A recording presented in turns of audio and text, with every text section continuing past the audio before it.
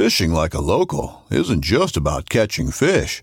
It's about connecting with the environment and the people who call it home. It's about hearing the stories and traditions that have been passed down for generations and sharing unforgettable moments with the people you meet along the way. Fishing like a local is having an experience that stays with you forever. And with Fishing Booker, you can experience it too, no matter where you are. Discover your next adventure on Fishing Booker.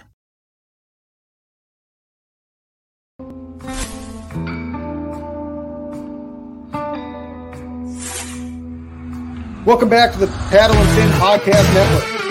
We're brought to you by Yak Gadgets.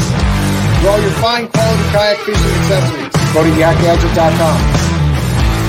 Pelican cases, cooler, and lighter. Go to pelican.com. And the 153 Bait Company. For all your hard and soft bait needs, go to the 153angler.com. Now let's join our special guest around the campfire. Welcome back, everyone. Another episode of Feather and Fur. Your host, Brad Hurlebus. And we're coming off my birthday episode last week, and we're going straight to the West Coast. And I got a special guest named James Norton on, so we're going to bring him in right away. James, welcome to the show. Thank you for inviting me. Yeah, man. I mean, we've been friends on Facebook for a while now, and I've seen you progress out west, and you're doing some exciting stuff. So I'm really excited to talk to you tonight about that. Yeah, definitely. Excited to share. yeah, it'll be good. It'll be a good show. I like getting a different perspective on hunting in different areas, and West Coast is somewhere I've never been. So I'm probably gonna have a ton of questions, and I'm gonna sound like a rookie because I don't know what I'm doing out there. So, but it's just all more knowledge and sharing experiences. So, okay, yeah, no, I'd love to share that with you. Yeah. Well, we'll start where I always start. How'd you get to how did you end up hunting? Like, what started your drive and your passion and that fire to really take it to the field? So, I didn't really grow up in a hunting home. My dad was from the Northwest originally, and I think he had gone hunting a few times. And I grew up with dogs, so we always had dogs. My parents had springers. And then probably when I was about 12 years old, one of my friend's dads got a bird dog. And, he got it professionally trained. It was a Vizsla, actually. And I saw that, and I was like, oh, man, I got to have that. So at the time, I wanted a lab. And I would watch the ESPN Super Retriever series, and I was like, I got to get a lab because in high school I mostly dove and duck hunted. Now I'm totally an upland hunter and do the total opposite. So I got a lab, and he was AKC registered, nothing special, but I put a ton of time into him, and worked with a couple different trainers, and he turned out nice. And I'm 28 now, and he died in August, and he lived 14 years old. So that was my first dog. But I kind of got into it my own. I would see people train, and then some of my friends hunted in high school, and so I'd go with them. And then my dad started hunting with me, and so, but I was the one who initiated it. That's awesome. And it's awesome that you took it on at a young enough age where you almost were able to get your father into it with you, just make some of those memories of hunting with your dad then. Yeah. Oh no, I've hunted a lot with my dad. He's a cool guy. And my best friend, and he was in the Army, and he had guns, but he wasn't a super big hunter or anything like that, or didn't run dogs. So but he liked it too, and we just kind of went with it. No, that's awesome. And I get it. I'm a late onset hunter. I took it on in my early 20s. No one in my family hunted. I rented a farmhouse, and it was in the back corner of the field would flood, and I'd get mallards and geese in there constantly. So I'm like, I got to learn how to duck hunt, because this is, and it totally skewed how easy I thought duck hunting was, because they always wanted to be in that field. So, right. I mean, we'd pressure it for a little bit, back off, pressure it for a little bit, and they just keep coming back. So it totally skewed my judgment of how easy it was to duck hunt. Because I do quite a bit of duck hunting still. I spend pretty much all October chasing grouse and woodcock. And then come November, I spend quite a bit of time chasing ducks and a little bit of deer. But now it's a grind, and now I'm working for it. And it's man, I had something special back there. And I knew it was special, but I didn't know how special. Yeah, that's awesome. That's so cool. But no, it's funny you started with a lab. I started with a lab as well. And for a first-time trainer, they're such a great breed. They're really, because they're so forgiving. Oh, they're so forgiving. They're bold. You know, if you're kind of an aggressive guy, you can make some mistakes and they'll meet you halfway. And that's how my dog was. I mean, Shadow couldn't have asked for a better first dog. You know, now I buy a little bit, you know, higher end dogs and whatnot, but for a first dog, he was awesome. And I did do some upland bird hunting, and that's kind of, I ended up one time going on a quail hunt with him and my friend and his dad and their dogs. And I think they had labs too. And I really liked that. I was like, you know, I enjoyed duck and dove, but I always like to hike with my dogs too, like outside of hunting season. So upland bird hunting was kind of like, you know, hiking with your dog with a gun. And out here we got a lot of valley quail if you know where to look, and it's just a lot of fun. So, and I completely get it, because I made that switch too. Like I say a duck hunt, right? But my first primary drive is upland, and I think it's like I duck hunt for the social aspect. Like get a couple buddies together, you're right next to each other, you're drinking coffee, you're having a good time in the blind. But like when we go out grouse hunting, like with our dogs, we kind of split up a little bit. Like we work the same area, but we're kind of split up. We're not right on top of each other. We're both working our own dog to cover more ground. We're walking in the same direction, but it's not as social, but it's not like deer hunting where it's solitary. Because like you really just, like what I think I like most about upland hunting is I'm 100% focused on the moment.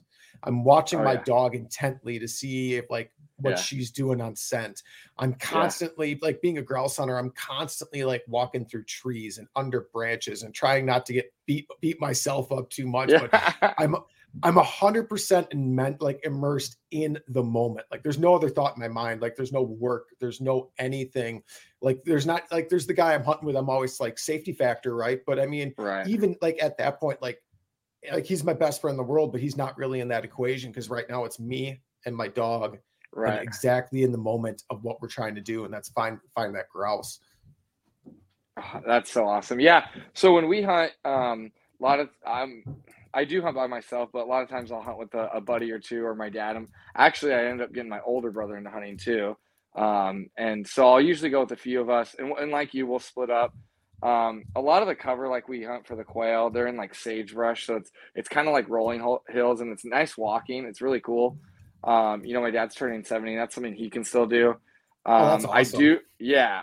I also, so in California, my two favorite things to hunt here are valley quail and chucker. Chucker I love because it's a challenge, and it's big country, it's tough country, and the best part about it too, it's all public. So if you know where to go, you can just go, and it's just, you know, you can just let the dogs run big, and it's awesome. And last year we had a really good season. But you know, some of my chucker spots, I can't take like older guys there. You know, it's kind of more of a young man's game where you got to be in shape, you know, because you're going up, you know. So those are the two, and we do have mountain quail as well. I have got into them. Kind of a highlight for me on that one time, it's probably been like 3-4 years ago. I took a guy and his wife from Tennessee. They flew out. They even brought their bird dog, their setter, Hank. And I got him into valleys and mountain quail, which finished off his North American Slam for quail. Oh, that's awesome. Yeah, so that was pretty cool. And the spot we were hunting there, we actually got into valleys and mountain, and there is chucker there too. So sometimes if you find the right habitat, the species kind of intercross, you know. So that's always exciting. But the main bird I hunt here would be chucker and quail. And I'd say most guys are quail hunters here. Sure. And that's something I've never done. And I know you just said you're hunting in the California area, and you guide as well, if I remember right. Yeah. So a little background on me. I'm a California native, grew up here. And then when I was 18, moved to Washington for college. And I went to a small private school in Walla Walla, Washington. And in my upper years there, I got a pointing dog, and there's actually pheasants there. So we do a lot of pheasant and quail hunting. After that, worked in corporate. And then one day I saw an ad for Highland Hills Ranch in Condon, Oregon. So it's in like north central Oregon, about 2.5 hours from Portland. And anyways, I looked into it, and they're always in the Covey Rise magazines. They're a big lodge. They're Orbis endorsed. They're a Beretta Trident lodge. And I was like, you know what, I'm going to go for it.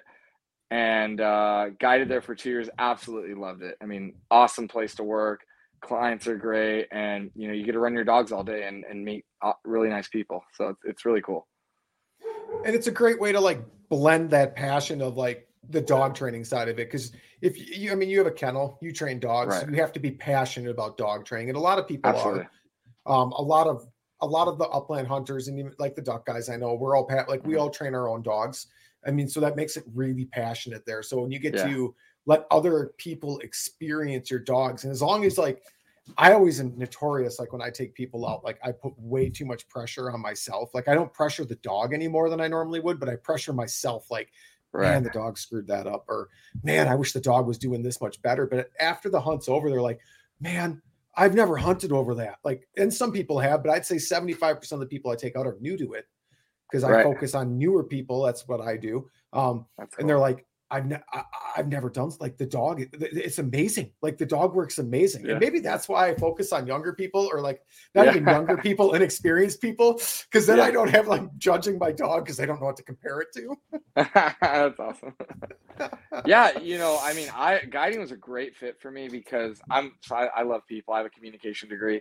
And I love dogs. So with guiding, it's kind of a combination of those, because you can't just be a really good dogman to be a guide. You also got to be a people person, because it is like the entertainment industry, so they really, I always like kind of engage with the client and get them talking and learn their story, where they're from, what they like to do and whatnot. And then, it's awesome because I get to showcase my dogs. And actually sometimes, it's not uncommon when you're guiding that, the client you're guiding wants you to train their dog. So then, all of a sudden, that's a new client dog for you as a trainer. And it's awesome.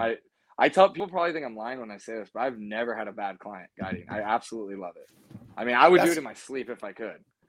That's awesome. I mean, I like you talked to, like, I've got friends that are fishing guides, and it's like they're like a lot of them, like they couldn't deal with the expectations because people go there, they expect to catch fish, they expect to do this, they expect you to do that. So for you to not have a client like that's ever like been over the top, like that's awesome. Like that's great. I mean, and maybe I don't know, maybe it's different in the industry. Maybe there's less expectation with hunting than there possibly is fish. That I don't know, because I don't guide for either. But I mean, that's a vast difference from the fishing guides I've ever talked to. Right. So when you get hired at Highland Hills, and I can't really speak to anywhere else because I've only guided here, and I've guided like some in California, but not really. I mean, I take people out, like that guy from Tennessee, but he didn't pay me, so it wasn't like I'm doing it up in Oregon commercially. So when you get hired there, you got to have a truck, a semi-newish truck, and then you got to have a string of dogs. I had both of those. And really your dogs kind of do the talking for you, and they make you, you have to go out with the owner and one of the top guides there and showcase your dog before you're allowed to give in hunts, because they don't, people are paying a lot of money and they deserve to hunt with a well-trained dog, Sure. So we're not like training on hunts or doing any of that, so. You're guiding. I mean, you're expected to have a dog that's going to perform at a certain level for the clients you have. And that's completely understandable. Because like you said, someone's paying for this experience. Like they either can't own dogs, right? Or they don't have time to train dogs, or it's not maybe necessarily their main passion, but they wanted experience. They wanted this experience. Right. So like that makes perfect sense. And it makes sense why the kennel would say, hey, you're gonna guide us today so we can see what you're like and what your dogs were like. Yeah. And it's cool because, when you're guiding, you make a lot of connections. And some of my clients, they come as a client, but in my kennel, I always say like they come as a client, but leave as a friend. And that's how guiding has been for me as well. Some of the guys, I'll guide them, and then the next year I guide them again, and then they bring their son, and, we get a hunt, and it's really awesome experience. And then, at the end when they, say, I had this one guy, he always hunts there with his 3 boys. And one of his boys is buying a cocker off me. So real quick, when we guide at the ranch, we have to use pointing and flushing dogs. And some guys think that's weird, and it's really not hard. The first time you do it, your pointer like kind of turns its head and is like, what is going on? Like why did that dog just break point? But after a few reps, the dogs are totally acclimated to the cocker. And if anything, I think it makes the dog more steady because they have to stand there while a little fur ball just dives in there and blows up the covey.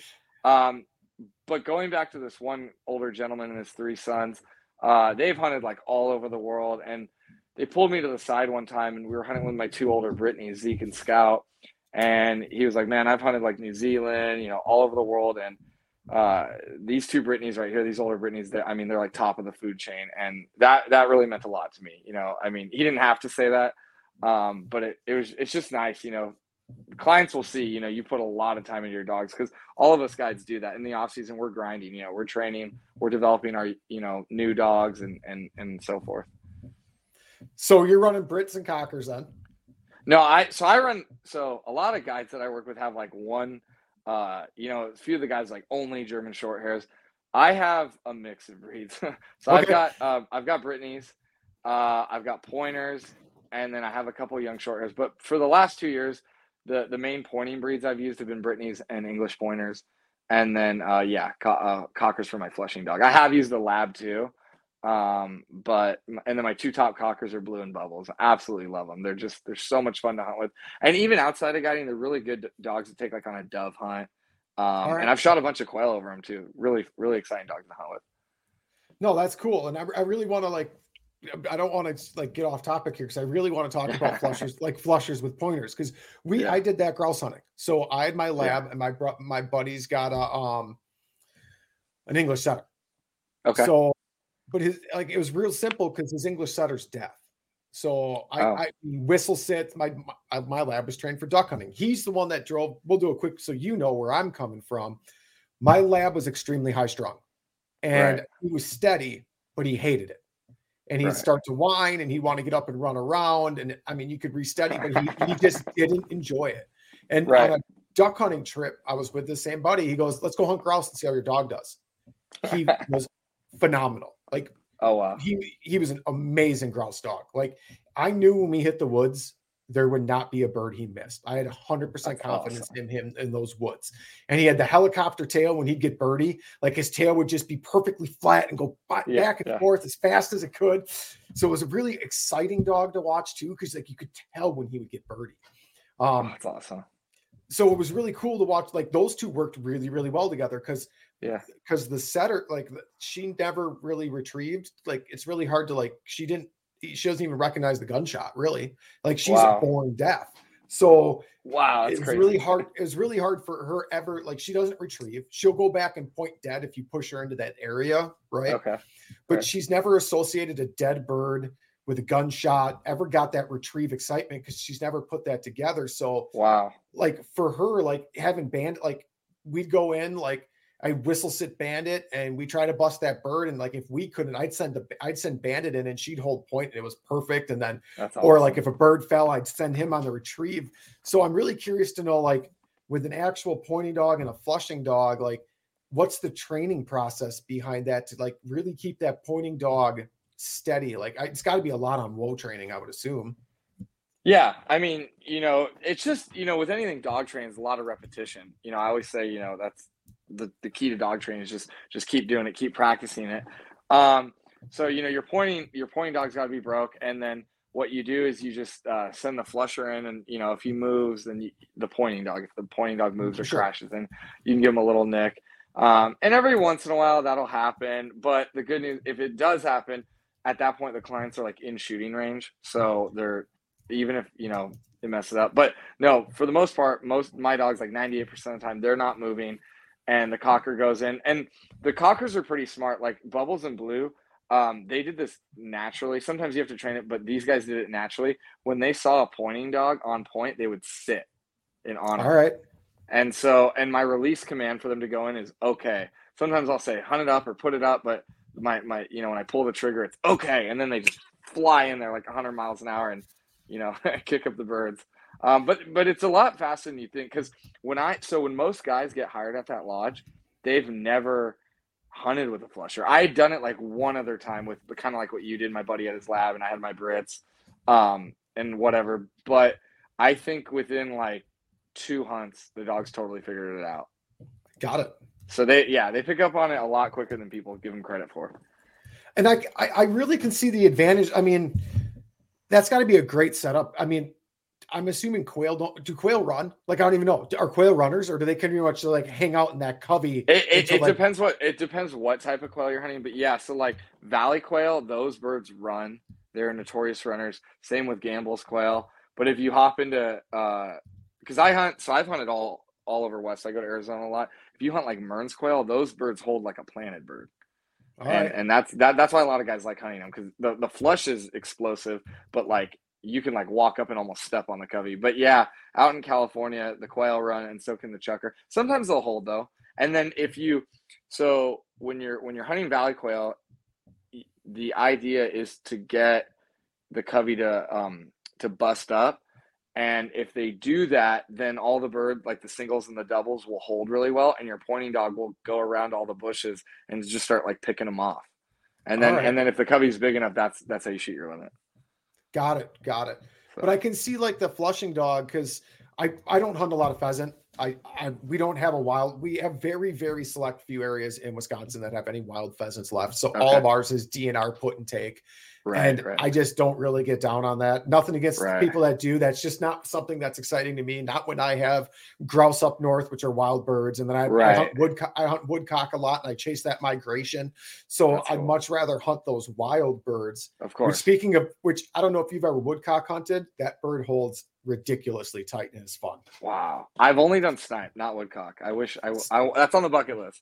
So woodcock, like they hold tight, like to the point where you can have your dog have its nose less than a foot away from this bird, and you have enough time to like grab a big camera and get a picture of the two.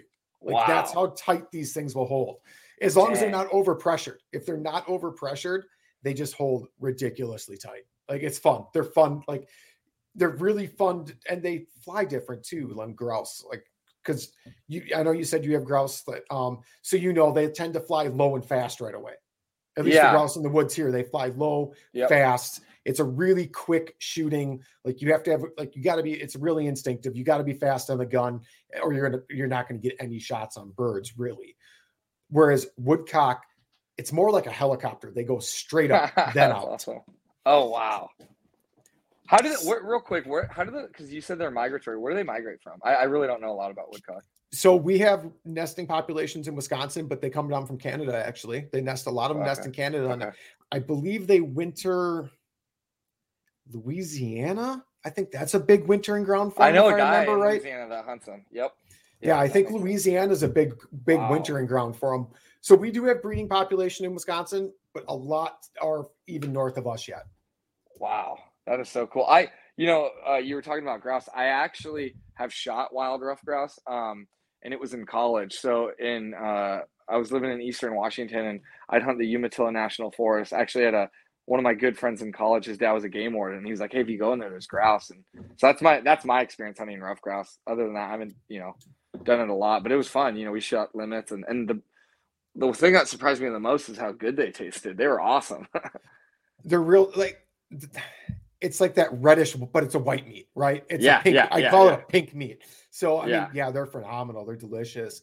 Yeah. But so I actually just went out with my dog and semi-guided for clients at work at a pheasant farm, and they still had standing corn, and these things ran, and they ran hard, and my dog struggled for most of the day. Towards the end, she was starting to figure it out, but she wasn't able to relocate on these birds. Like she'd hold point, and by the time like the bird would be 50 yards away before she'd be like, wait, where'd this bird go? Like, so she really struggled with that.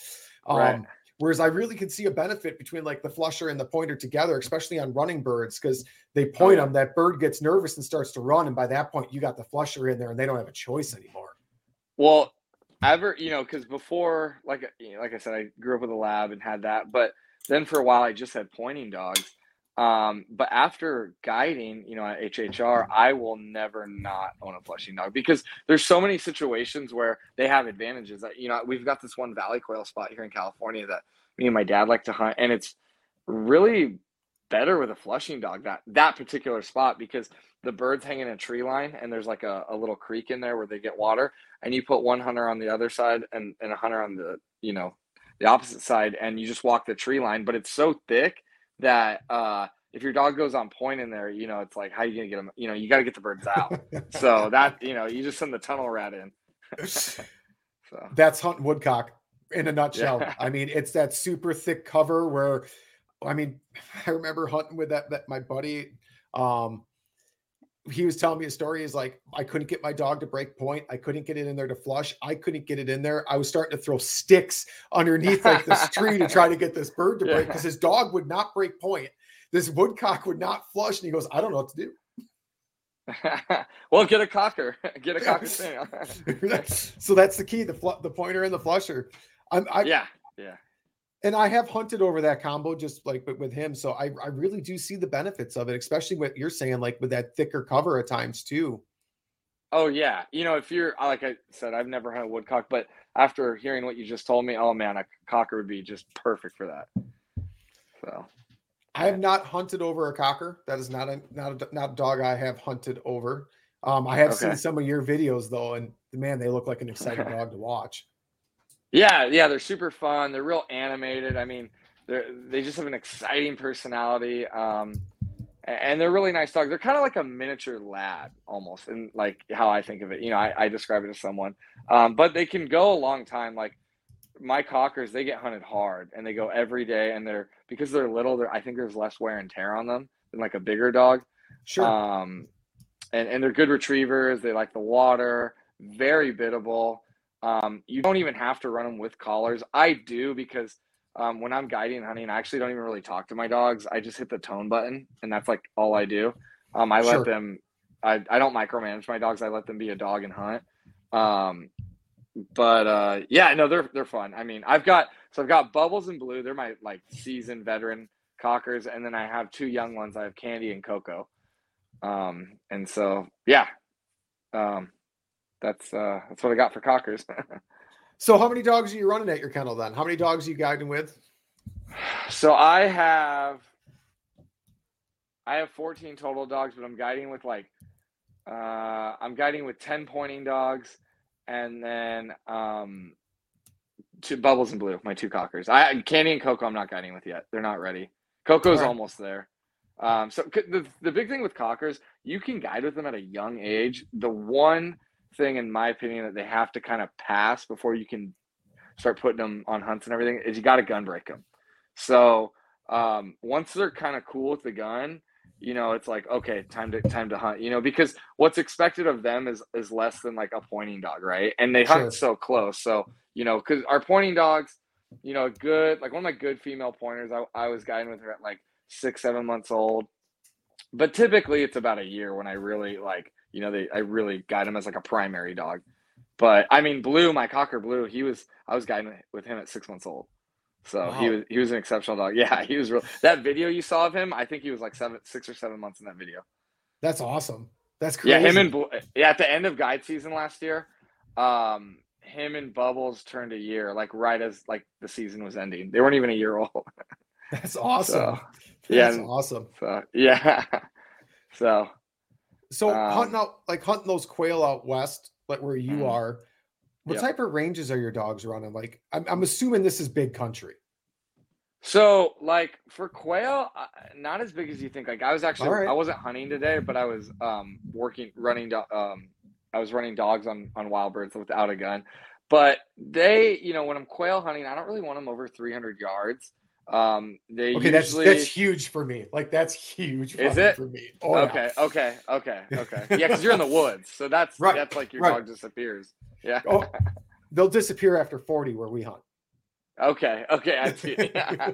So like today, I think a couple of my pointers are at 300 yards, but the sweet spot for me for quail is around, I don't know, like 75 to 200 yards. There's been a few times where my big running pointers will take off, and then in the corner of my eye, 50 yards, my Brittany's on point. So it's like, yeah. So about that's the range for quail. Now chukar is a different story. Chukar, my best chukar dogs are my pointers, and when I say pointers, I'm referring to English pointers, but I usually just call them pointers. And I let them roll. In fact, I just they've got the Garmin's on them. And once that tells me they're on point, that's really when the hunt starts. All right. So, yeah. So they're what, 500-600 They can be, yeah. I have a few pictures of my pointers last year, and it took us me and my buddy, we're in pretty good shape, and it took us about 5 minutes to get to them. And we're climbing up a hill, and then right when we get there, we kind of flick our safeties off, and then the birds erupt, and it's so exciting. You're out of breath. You're trying to steady yourself. Yeah. So, and that's with my older dogs too. If I'm training or working a young dog, with trust comes freedom. So like, if a puppy's like at like 700 yards, they're just running and they're going to blow up birds and whatever. And that's okay. Like, I let a puppy be a puppy, right? I don't put, like, I'm not guiding with a puppy. It's okay. I let them develop and grow up. But yeah, to answer your question, and sometimes if you're hunting like mountain quail, the cover can be pretty thick. We've got like a lot of manzanita.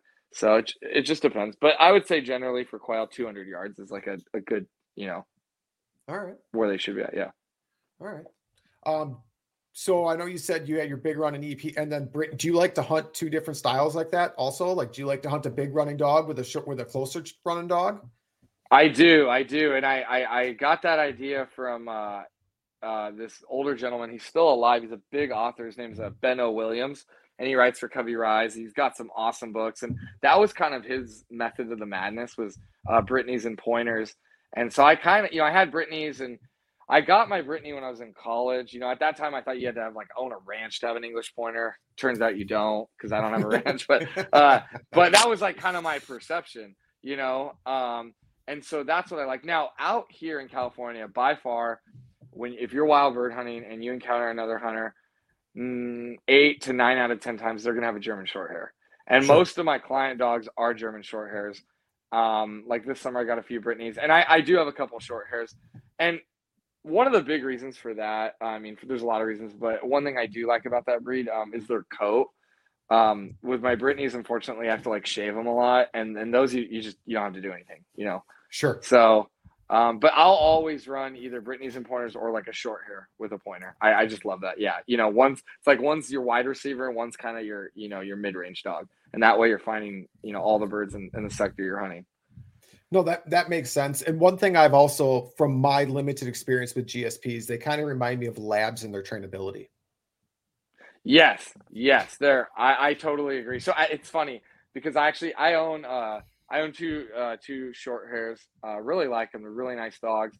But it's funny because most of the dogs I've trained, like just in general, like the most amount are German short hairs. And I totally agree with that. They're usually pretty bold, they'll meet you halfway. But what I've also noticed is because the breed has gotten so popular, there's a lot of different, like, I call them like subspecies of German, a lot of different types of short hairs. You can get a field trial one, a NAVDA one, and they all have their perks, right? Some run big, but they might maybe not retrieve as well or like the water. And I'm generalizing, so I don't want to make anybody mad by saying, but that's just my experience. I've trained like some NAVDA ones that are pretty versatile, but they might, not range as big. So, but there's a couple short hair breeders here in my area that I get a lot of dogs from, and I own actually a dog from each of the two kennels I'm kind of referring to, and they're awesome. So, it's a breed I actually really like. Because I've kind of had that conversation before, because I own a Griff now, and I've talked to other Griff owners that have started with GSPs, and we all kind of agree we wouldn't recommend a Griff to be a first dog, not for training. Right. I've never trained one. They're very, very unique in that they're smart to the point they're stubborn, but they're soft. They train very soft. So the best way I heard it was from a very experienced Griff trainer. He said you have to have a heavy hand and a white glove. So you have to be super, super consistent, but you can't put pressure with that consistency.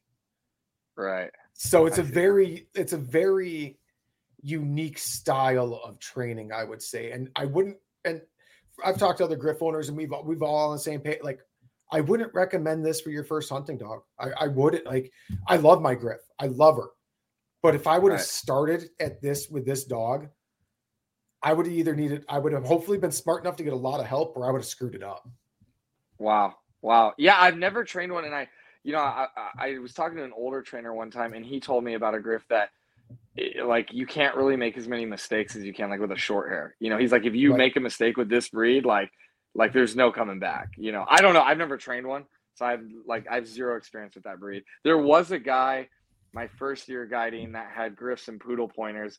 He was an avid like NAVDA guy, And so he had, and one time I hunted with him. So I have hunted with a Griff like one time, but yeah, you don't see too many of those out here, at least in California. I think if you go to the Northwest, like where I guide, there's more of them there.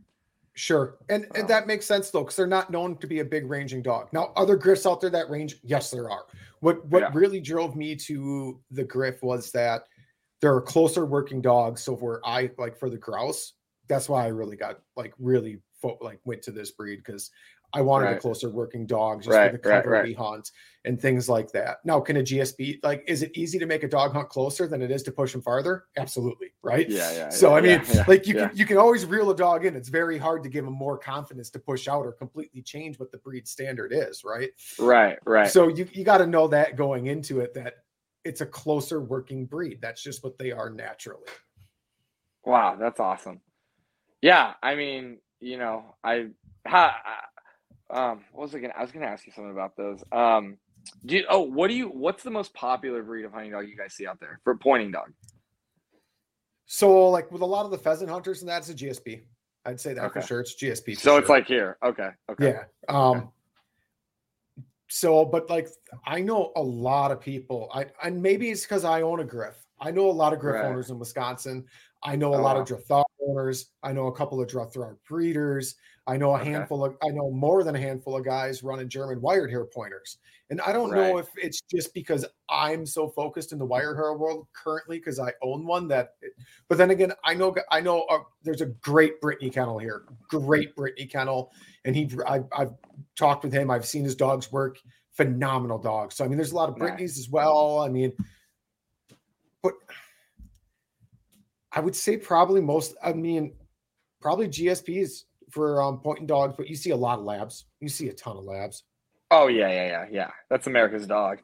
Right. Yeah. But for grouse hunting, it's pretty rare I run into other hunters. I mean, I ran into one this year. I ran into a couple this year. One had an English pointer that found us at the road, and he was about 800 yards in the other direction. We walked her back to the truck for him. Which was a whole unique search. That was a really unique situation. So I rescued my dog at 6 years old.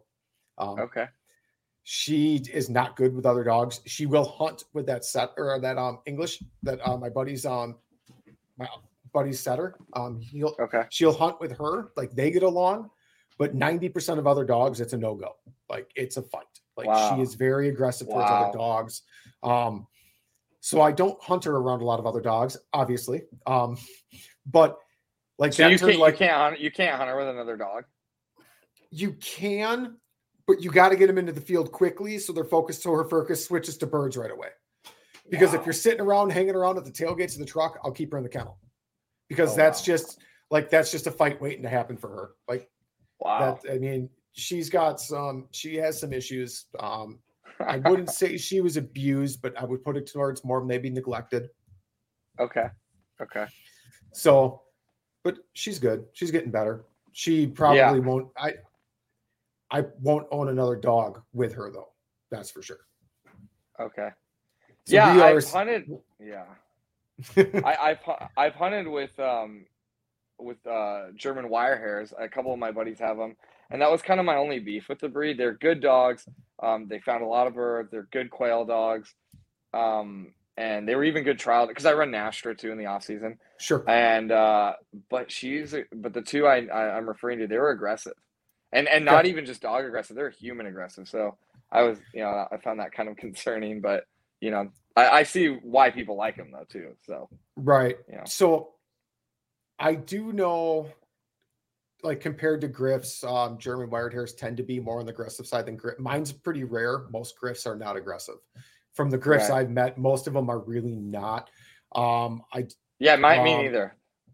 So I know the German wired hair is a little more stubborn, like the Drathars. Yeah. They're a little more hard driving, a little hardier than the Griff. They're all unique. They're so similar, but they're all unique, right? Oh yeah, for sure. I always tell people if I lived in Alaska, I'd probably have that, but I will say this, you touched base on the coat and how nice it is for the GSP and all that. the wire hair coat is a mess. Oh, because you don't cut it, you don't shave it, you hand strip it.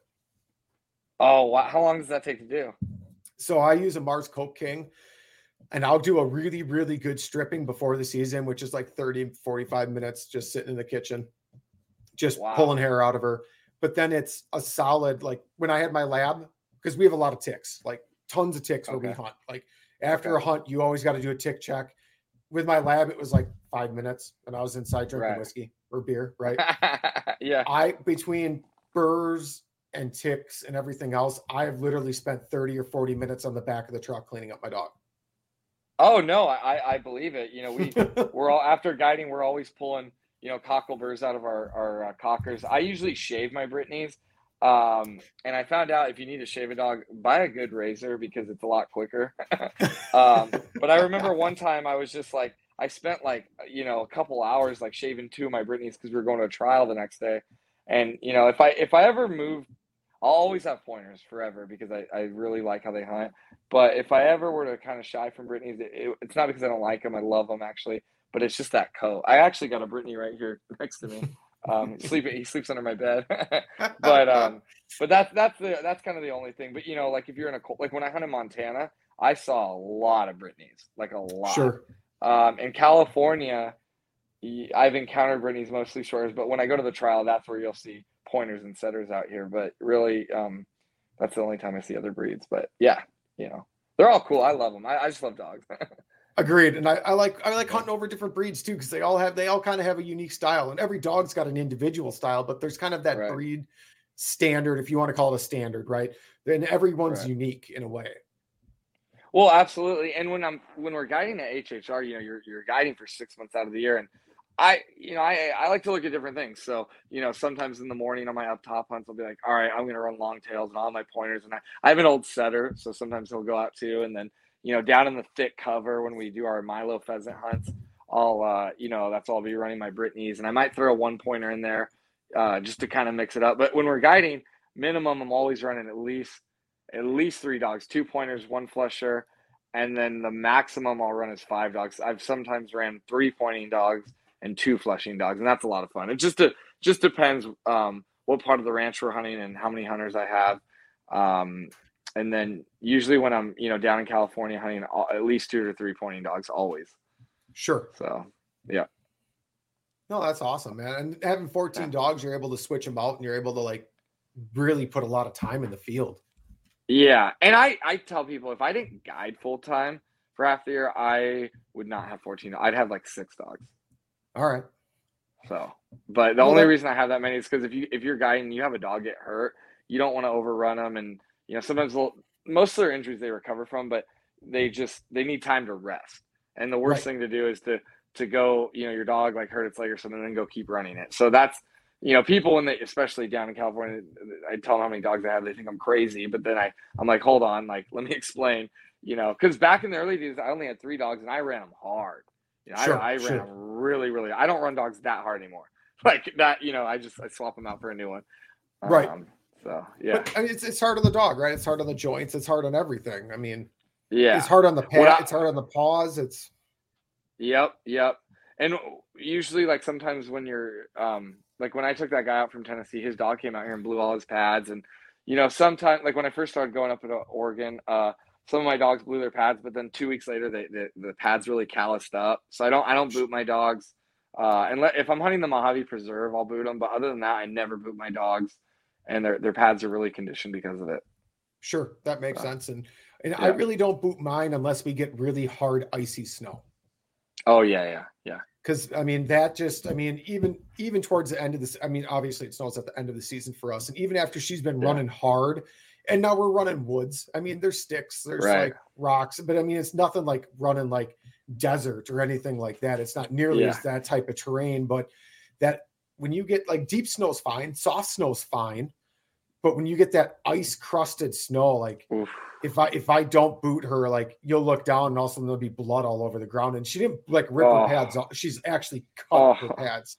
And a lot of times like you'll ball up and freeze and it'll actually like cut inside the pad, like in between the toes. And she'll keep running. Like she won't stop. I have to stop her. Wow.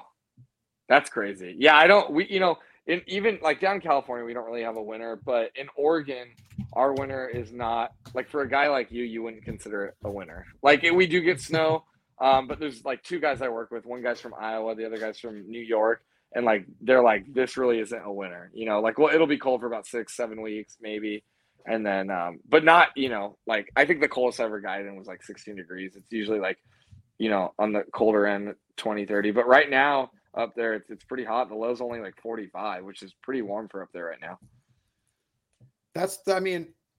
So like to put it in perspective, like I always hold grouse camp in October, either the second or third week. So This year it was hot. It was in the 70s. Oh, that's hot. Which that like 60s, 70s, like it's hot. It was really hot because when you start to get to those temperatures, the dogs start to get hot. It gets to the point where their tongue never goes back in their mouth and they're just puffing and puffing so hard. They're no longer using their noses.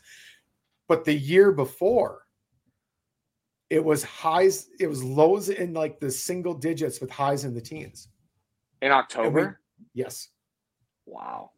And like all the lakes froze up, the rivers were freezing, and then we were getting fresh snow every single day. That's crazy. And I didn't bring boots or anything.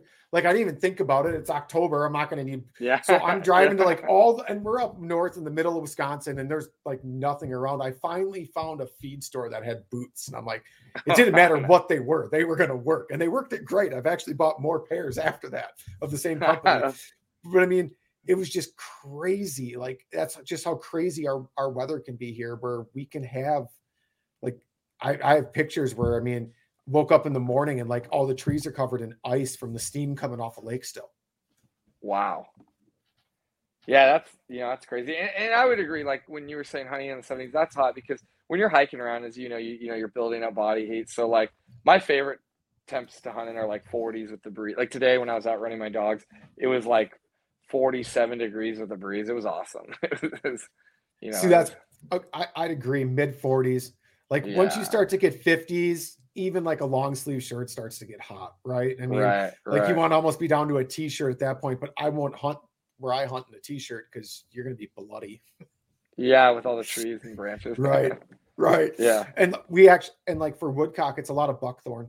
Like I wear leather gloves because I'm constantly moving buckthorn out of my way. And I don't know if you've ever dealt with buckthorn. Have not. It's actually poisonous. So if you get stuck hard enough, like you'll have a reaction to it. Ooh. A coworker got stuck in his knuckle, and his knuckle swelled up to the point he couldn't move it. Wow. Yeah. So buckthorn's nasty, and woodcock love it. They like you find good buckthorn with some wet, like some moist ground, you'll find woodcock. So it's that stuff, and it can beat the dogs up pretty good too. I'm sure. Like I'm sure you can tell. Well, so in that type of terrain and hunting, you're probably better off with like a long hair dog, right? Or not necessarily. My lab didn't get any more beat up than my Griff did.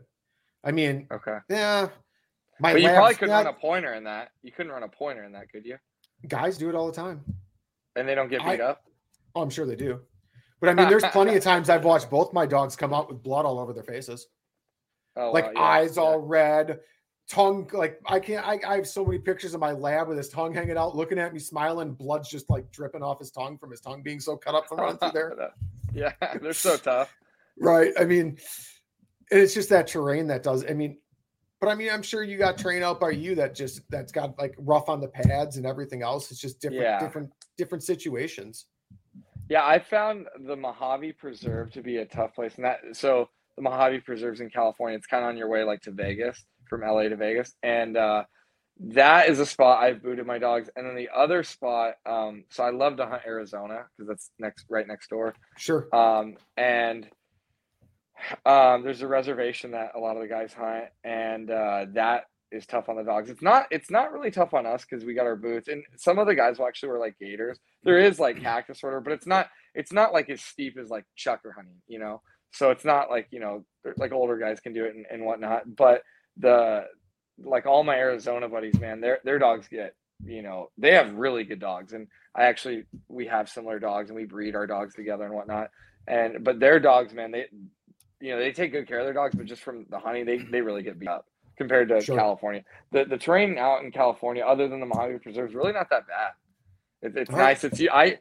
The ideal spots I like to hunt quail in are rolling like sagebrush, and you can Got see it. your dog, and it's beautiful, and it's not too thick. So. Well, that's cool too, because then you actually get to really watch your dogs work. Exactly. There's a lot of spots that have a lot of quail, but it's just like so thick, or like, there'll be stuff in like Arizona that's just tons of cholla, and there might be a million birds in there, but you don't really want to hunt there because it's just like, it's just, I don't know. There's just certain types of terrain I like to hunt in. So Sure. No, that makes sense. And that's probably why there's more birds there though, right? Yeah. Exactly. Yeah. There's more birds there. Yeah. No, absolutely. Chukar terrain can be brutal. Actually, quick little story on that. Last year, I was hunting with Sky and Nelly, and Nelly fell off a cliff. And holy cow! Like right in front of me, she jumped, and I don't think she realized there wasn't ground in her. At least, and she just fell all the way down, and she bounced like a tennis ball, and there's nothing I could do, and she was totally fine. But had she been a bigger dog, I mean, that might have been her last hunt. Like how high was this cliff? It was pretty high. I don't know how high, but it was me and the guy I hunt with all the time. We looked and we just saw it, and our mouths dropped, and we're like, oh, I hope this works out. And she kind of landed like a cat. And I waited, and I didn't even give her Remedal because I wanted to see if she would like swell up. And she was totally fine. But she's a real light-footed dog. She's about 40 pounds, real lean pointer. So, had that been my other pointer, Sky, she's a little bit bigger. She's kind of a thicker dog. That might have not ended so well. That's crazy. And like completely off, like just like free fall. Yeah. Like she jumped, like she was at the top, and she jumped thinking there was like land there, but there wasn't. There was, but a lot further down. Right. And yeah, out west, that's an issue if you're a chukar hunter. A lot of guys, they'll be chukar hunting, and I know a few guys, and their dogs have, fell off a cliff. And on the flip side of that, though, I've gotten down cliffs while I'm chukar hunting. This actually happened in Nevada, and I was trying to figure a way down this cliff, and I actually used my dogs to figure it out. They knew the path, so I just kind of followed the dogs. Yeah. So, that's the type of terrain I'm not familiar with at all. Like I feel like I'd get out there and be like, I am not prepared for this. Yeah. It takes a lot of times. I met this one guy I chukar hunted with once, and he was kind of retired early, and he chukar hunts like 100 days out of the year, and I went with him, and that was probably like 5 years ago. And it was an awesome experience. There was antelope everywhere. If I could, I would just chukar hunt all day. I mean, it's my favorite. It's awesome. And I think it's like the ultimate test for a dog, because some of my other dogs that are good at quail and pheasant, they're not as good as chukar as my chukar dogs. Got it. Yeah. Got it. So do you guide? It takes a special dog. Got it. Oh, I get it. I mean, different terrain, tougher. Right. So do you guide for all three then? Like, do you guide for quail, chukar? So, well, actually more than, and actually one more hunt. So when we're guiding at HHR, Highland Hills Ranch, there's quail, there's chukar, there's hun, and there's pheasants. Got it. So, yeah. And then, but then, I chase other birds too. Like I love to hunt merns. I don't guide for merns, but I just personally do that. And sure. So yeah. So do you pick favorite dogs then? Like when you're going out for your own hunts, you're taking your special, like the ones that have just a little bit more special place to you. Yes, absolutely. So like my Brittany that's here in my room right now, if we're going on a merns quail hunt or any type of quail hunt, like he's like on the team. Sure. That's just like, he's just awesome. And he really does really good at merns and also valleys. Valleys is kind of like his home bird. That's what he grew up on. Valley quail. And then when I'm like chukar hunting, so last year around this time actually I went to Hell's Canyon, and absolutely I had hunted Hell's Canyon before, but it's a big area. Saying Hell's Canyon is just kind of like a general term. It's a big area. So this time I hunted a completely different side of it, and I actually only took my pointers, and we got into chukar and huns, which is pretty cool. But I have found that their nose is the most powerful, and someone probably argue me on that, but just in my experience, the pointers have a really powerful nose, and you need that for chukar. You can't be too close to them, or they're gonna, they'll bust. Sure. And they really just figure it out. the only way to really practice for chucker hunting, you just got to go. No, you can practice all you want with pigeons or planted birds, but to be a chucker dog, in my opinion, is a special dog. And that's actually why I got into pointers, because I had some successful hunts with my Brits on chucker, but I knew there might be a little bit better out there. And to me, the pointer is kind of like the Formula One of bird dogs. They are so, sure. No, and I get it. Wild birds teach dogs, right? And yes, chucker kind of reminds me it kind of reminds me of like with grouse, to be honest, because you can't overpressure grouse or they'll blow out. It takes a special dog. And my dog blows plenty of points. She's by far not perfect on grouse. She's still trying to figure out grouse. Cause you only can put so much pressure on those. They don't hold. Especially when you hunt higher pressured areas, they are quick to fly away. Wow. Yeah. So with chucker, the first time I went to Hell's Canyon was about 4 years ago. And I had my Brit was my older dog, and Sky at the time was like 8 months old, I think. So it was kind of at the end of her first season, and she bumped one covey, and I didn't say anything. I didn't shock her, but I was like, please don't do this all day, because when you're chucker hunting, it's like you can actually hunt chucker in flatter areas. People don't realize that, and the more you spend time chucker hunting, you'll actually start to hunt areas that aren't as hard, because you can still get birds. But this particular hunt was very steep. And after she blew one covey, that's all she needed. And she was dialed in. And the rest of the day, the Garmin would go off. We would find her right when we'd get to her. We'd flick the safety off and birds would get up. It was awesome. Nice. And she's she's on my business card for a reason. She is, I really like hunting with her. Yeah. But it's amazing when it just clicks for a dog, right? It just clicked there. And I've seen that with my dogs before too, where all of a sudden it just clicks and they get it. Now my Griff likes to forget. Yeah. And she's 10. I got her at 6.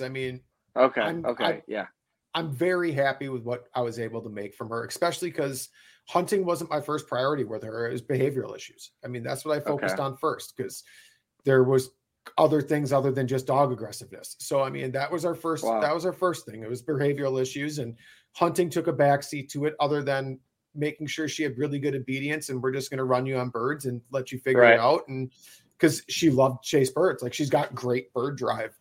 So, that was kind of like a release, for her. And so I never really I still don't I expect a lot out of her. I do, just because I expect a lot out of me at the same time. Right. Yeah. But I don't actually she'll bust birds and I'll be disappointed, but I don't actually ever correct her on it, because she's 10. She really is what she's going to be. She is who she is at that age. Yeah. Right. Exactly. So I take it for what it is. And really what it is she'll have really, really great days where it's oh my God, we finally got it. We figured it out. We'll go out the next day and it's she forgot everything that happened the day before. I'm what just happened here? I've watched her have phenomenal, steady through the shot retrieves, gorgeous points. I actually have a woodcock. I'm going to get mounted for that. It was perfect point, shot, steady, retrieve. And then the next day, she'll completely miss birds. I'll be walking and she'll have already gone through the area and I'll bump the bird. I'm you just came through here. How did you not, what happened? Or she'll completely chase a running grouse and just get 60 yards out and just push it and they'll bust. I'm what happened to what happened to pointing? Did you forget? You're not a flushing dog. But I just take the good with the bad with her. Cause at the end with her, I know I gave her an amazing home and she's loving the rest of her life. And that's all I really care about with her. So. Oh yeah, no, absolutely. And, every dog, develops differently or can have little quirks or different nuances, but yeah, that's one thing I really liked about the pointers is in the pointing department, they just love to point. That's, because one of the biggest issues, especially young hunters will have is, their dog's not holding point, right? And a puppy, that's okay. When I take out a young dog, I don't if I'm going to go hunt with my friends or whatever, or a bunch of people or guide, that's with finished dogs. and whatever. Because if I'm taking out my puppy, it's more of a training session, and it's not really about the hunt in terms of like killing birds. And so, I was just mentoring a guy that bought a pointer for me, and I'm like, hey, like, if she blows a cubby, don't shoot at them because you're rewarding like bad behavior, Right. And it'll just click. And in my experience, I found sometimes and this is just general, but the females can mature. I have 2 pointers in my kennel, they're brother and sister. And I always thought the sister was better until like 2 months ago. Her brother just totally changed, and he matured, and he's good. And going back to why I hunt with different breeds, I couldn't just ever only hunt with just pointers, because the one kind of I have seen some pointers that like this, but unfortunately mine don't. They don't do anything in the water. So mine retrieve really good, and most of the spots we hunt don't have water, but some do. So that's why I always take a Brit or a short hair with me, because they're versatile and they'll do that too. So, or you could take the cocker, I guess. They like the water as well. So it makes sense. And yeah. Do your pointers like to retrieve? I mean, they love to retrieve. Phenomenal retrieve. If you actually just not water. So if you I have a pool at my house. If you throw it in the a dead bird or whatever in the pool, they're not about that. But on land, phenomenal retrievers. And as a good chucker, when I was getting into pointers, I was either short hair pointer, right? I couldn't decide. And to me, I'm really, really big on retrieving. Even if my dogs have a really good natural retrieve, which most of them do, and I actually breed for that, because I understand like some of my buyers, they're not going to force fetch their dog, or they might not pay a trainer or whatever. So I'm really big on that natural retrieve. And I cultivate it at a young age, and I use a dead bird, and I'll use a doken. But then after they've had their first hunting season, I do force fetch them still. Sure. Because I want the complete package. So right. Yeah, and I'm big on retrieving. No, that makes sense. I mean, the retrieve is half of it to me. I mean, absolutely. I want a dog. I mean, not only is the point, but the retrieve. Like to me, like they go hand in hand. They really do. And like that's like that. This year, that was a huge step with my Griff. Okay. Like she's always had a strong retrieve drive, but she's always been hesitant to put birds in her mouth. And that was something we worked on. And this year I can think of only one time, and it was a super shot up woodcock that she wouldn't retrieve. She retrieved everything this year. So, I mean, yeah, we might have not had some good points, but like her retrieve was amazing. So like it was a super exciting season for that. Oh yeah, absolutely. No, definitely. And one thing I've kind of noticed, I know you got her at 6, but when I'm cultivating the retrieve, like I'll do it like when they're little, and I won't overdo it obviously, but I like to do it with a freshly killed bird sometimes, because I've noticed, like I have one of my pointers, right? She retrieved great with the bumper, great with the doken, but then I went and shot birds over her, and she didn't retrieve them. So I was like, oh, it's not good. So then I went back to the yard and took a frozen bird and just replaced the bumper with a frozen like chucker, I think. And just started doing that. And so I'm really like, to me, yeah, I totally agree with you. And when we're guiding, like I don't pick up any birds. That's my dog's job. So they dead bird hunt, they retrieve, and they all have natural holds. I like them to hold it right, to hand, and then I pull the bird out. Sure. So, and that's part of the experience for the clients, right? Like they want that entire package also. Not only as us as like dog trainers and hunters, like it's always great to watch your dog like get that point, steady the shot, the retreat. Like it's always great when everything clicks, but it's another level of expectations for people that are paying for it. Well, one of my favorite things that happens when guiding, I absolutely love when this happens, is the birds will get up, right? Your dog's on point, you send the cocker in, and we'll be kind of near, like, not really a cliff, but like down a steep mountain, just down a draw or whatever, but we'll be on top. And the birds get up, the clients shoot them, but they wing a bird. And the bird just sails down. And I can see my pointer Sky is a phenomenal bird. My pointer Sky and Scout, my Brit, and then Blue, my cocker, are just phenomenal at marking birds. And they will mark a bird and go like hundreds of yards down a draw. And when they come back up, and it looks like they got the football in their mouth, it makes you look really good. The client, they're like they thought we totally lost the bird. They're not going to go hike down to get that. That's why we got the dog. And it's probably one of the things that makes you look really good as a guide. So That's also proud too, because I mean that shows like now there's natural talent there, right? Because they mark birds really well. But I mean, it's yeah. also the training, it's also the experience that you've Mhm. given them, and the constant like just that much work in the field where they have that Yep. experience and the confidence also to go chase that bird for 300 yards and not give Yeah. up. Yeah. Yeah. No, it's the training, the environment, and then a big part of all that. And I tell this to people too, especially my clients, and I get them usually from referrals from breeders, which is nice. But with all these bird dogs, it's all about like genetics. If you have a really, really well bred dog, they're if anything else, you get a really intelligent dog and they really want to please you. And for the most part, I found them to be just bold retrievers. I like a bold dog, you know. Sure. So, but yeah. So, No, man, it's always about the dogs for me, right? I wouldn't me like too. I wouldn't if I didn't have dogs, I wouldn't be an upland hunter. I'd be a deer hunter. Like I Oh, 100%. Yeah, I'll put hunting without a dog. I've never done that. I don't think I'll ever do that. That's, for me, it's all about the dog. I mean, don't get me wrong. I like shooting birds too. And I'm sure, you meet different types of hunters. Like I got some buddies that they love killing birds, right? And, right. and whatever, but I'm not really that way. And I think if that was my main drive, like I probably wouldn't be as into the outdoors and hunting as I am. Uh, because for me, it goes beyond that. I just love watching good dog work. I mean, I love it. So, And that I think that's pretty consistent with like a lot of people that I've started to like that I associate with, right? It's more right, about the dog work than it is limits. And I don't know, maybe I've matured because like when I first started duck hunting, it was all about tailgate picks with limits and greenheads, right? right, But right. eventually that kind of all switched to and like what I've really like what I base the show about, and it doesn't matter if it's bird hunting or deer hunting or any type of hunting, really, it's about the experience. Because it's really to me, it's about that entire experience. It's about like for duck hunting, watching the sunrise, watching birds work the decoys, or upland hunting, watch dogs figure out the scent and then watch how the bird flies in the woods, or like for you out in the rolling Absolutely. hills. And it's Yeah. that entire experience to me. And if I don't actually like, if my shooting is subpar that day and I don't actually get a bird in my game bag, that's okay.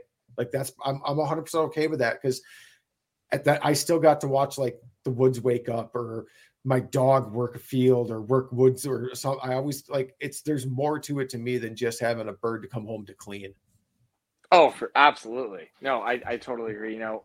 Cutting the dogs loose, letting them work, following them on the Garmin, and hunting different areas. And for me, it's just like you, it's all about the experience. And I've kind of grown as a hunter too. Like I really only like hunting like really pristine areas at this point. So I'll drive further to do that. Yeah, I can get Sure. in birds a little bit closer, but I really like I call them like level 10 places where like there's this one place in Arizona I hunt and you'll get into quail and everything, but there could be like deer and elk and then javelinas show up. Those are kind of scary, but yeah, those can hurt your dog. But I thankfully I haven't had that happen. But it's just you get like all of you just get a lot of wildlife out here in California. When you're almost not every quail hunt, but a lot of my better quail hunts, there's usually always like a bobcat lurking around that I'll find because he's hunting them too. And Sure. so when you for me, like if I see a lot of times too, and before I'll cut the dogs loose, I'll look in the sky, and if I can see hawks flying around, I'm like, all right, there's birds over there, and so we'll go. And yeah, so Makes sense. Use the natural predators out there that you can see. yeah, yeah, yeah, definitely. If you find predators, they're hunters too, so Right. they're yeah. No, So that's awesome. I'm going to give you the next few minutes. You can let everyone know how to find you on social media. Let them know what your kennel name is, especially anybody on the West Coast that's looking for dog training or anything like that. okay. Shout out where you guide. Give the show's yours, man. Okay.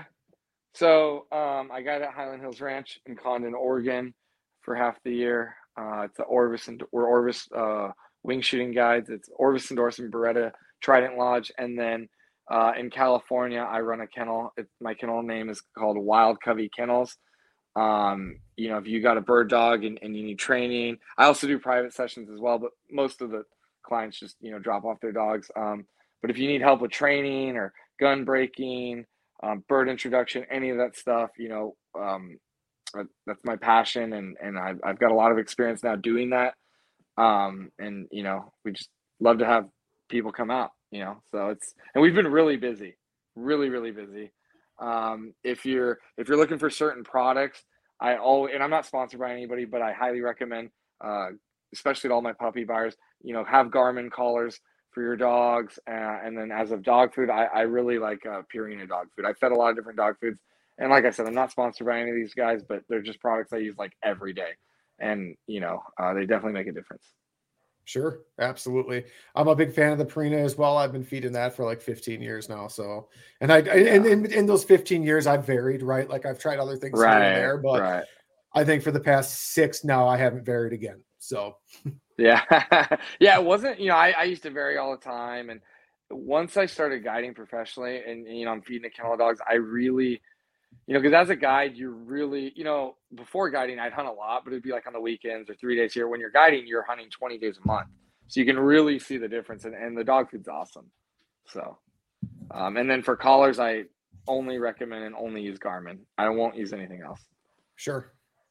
So, no, I get it. I mean, you see it, what works and what doesn't work. And I mean, there's a reason both of those brands are so well known throughout the industry, right? Yeah. Yeah. So. Well, James, I really appreciate you being on the show. It's been great talking to you. It's been a fun episode. I really learned a lot about out West and everything else. And like the passion you have for dogs comes through. I mean, it's huge. Oh, yeah. Well, if you ever come out West, let me know and we'll get you on birds. We'll take you hunting. Absolutely. It's on my list. And yeah, I got places I got to be like that's on my list of things to do for sure. I'll wait. It's going to be a couple of years yet because I want to go out with my own dog. I want to come out there then. Of course. And of course, she's a little too old to be running 200 yards in that many miles. So, yeah. But yeah, I mean, definitely on my list, more than just a bucket list because it's definitely going to happen. So, but I really appreciate you coming on tonight, and to all my listeners, thank you again for listening. This is the last episode before we do our Christmas break. So I will be back again come January with a whole new year. And that'll be right about my 1 year mark for the seasons as well. So yeah, that'll be my 1 year podcast anniversary. So yeah, it'll be another good year. So until next time, everyone, keep chasing that experience. Thanks for tuning in to another killer episode on Paddle and Fin. Don't forget to go check out our website at paddle_and_fin.com. Don't forget to check out the YouTube channel at Paddle and Fin. If you got a question, comment, want to hear from a future guest on a future episode, feel free to email us at paddle_and_fin@gmail.com. Don't forget to follow us on social media at Paddle and Fin on Facebook and Instagram. Shout out to our show supporters, Angler. The Angler button and app just makes for a better time on the water and creates a virtual logbook for every fishing outing out on the water. Shout out to Rocktown Adventures, located in Northern Illinois, for all your kayaking, camping, and hiking needs. Shout out to Jigmasters Jigs. When in doubt, get the jig out. Go to jigmasters.com.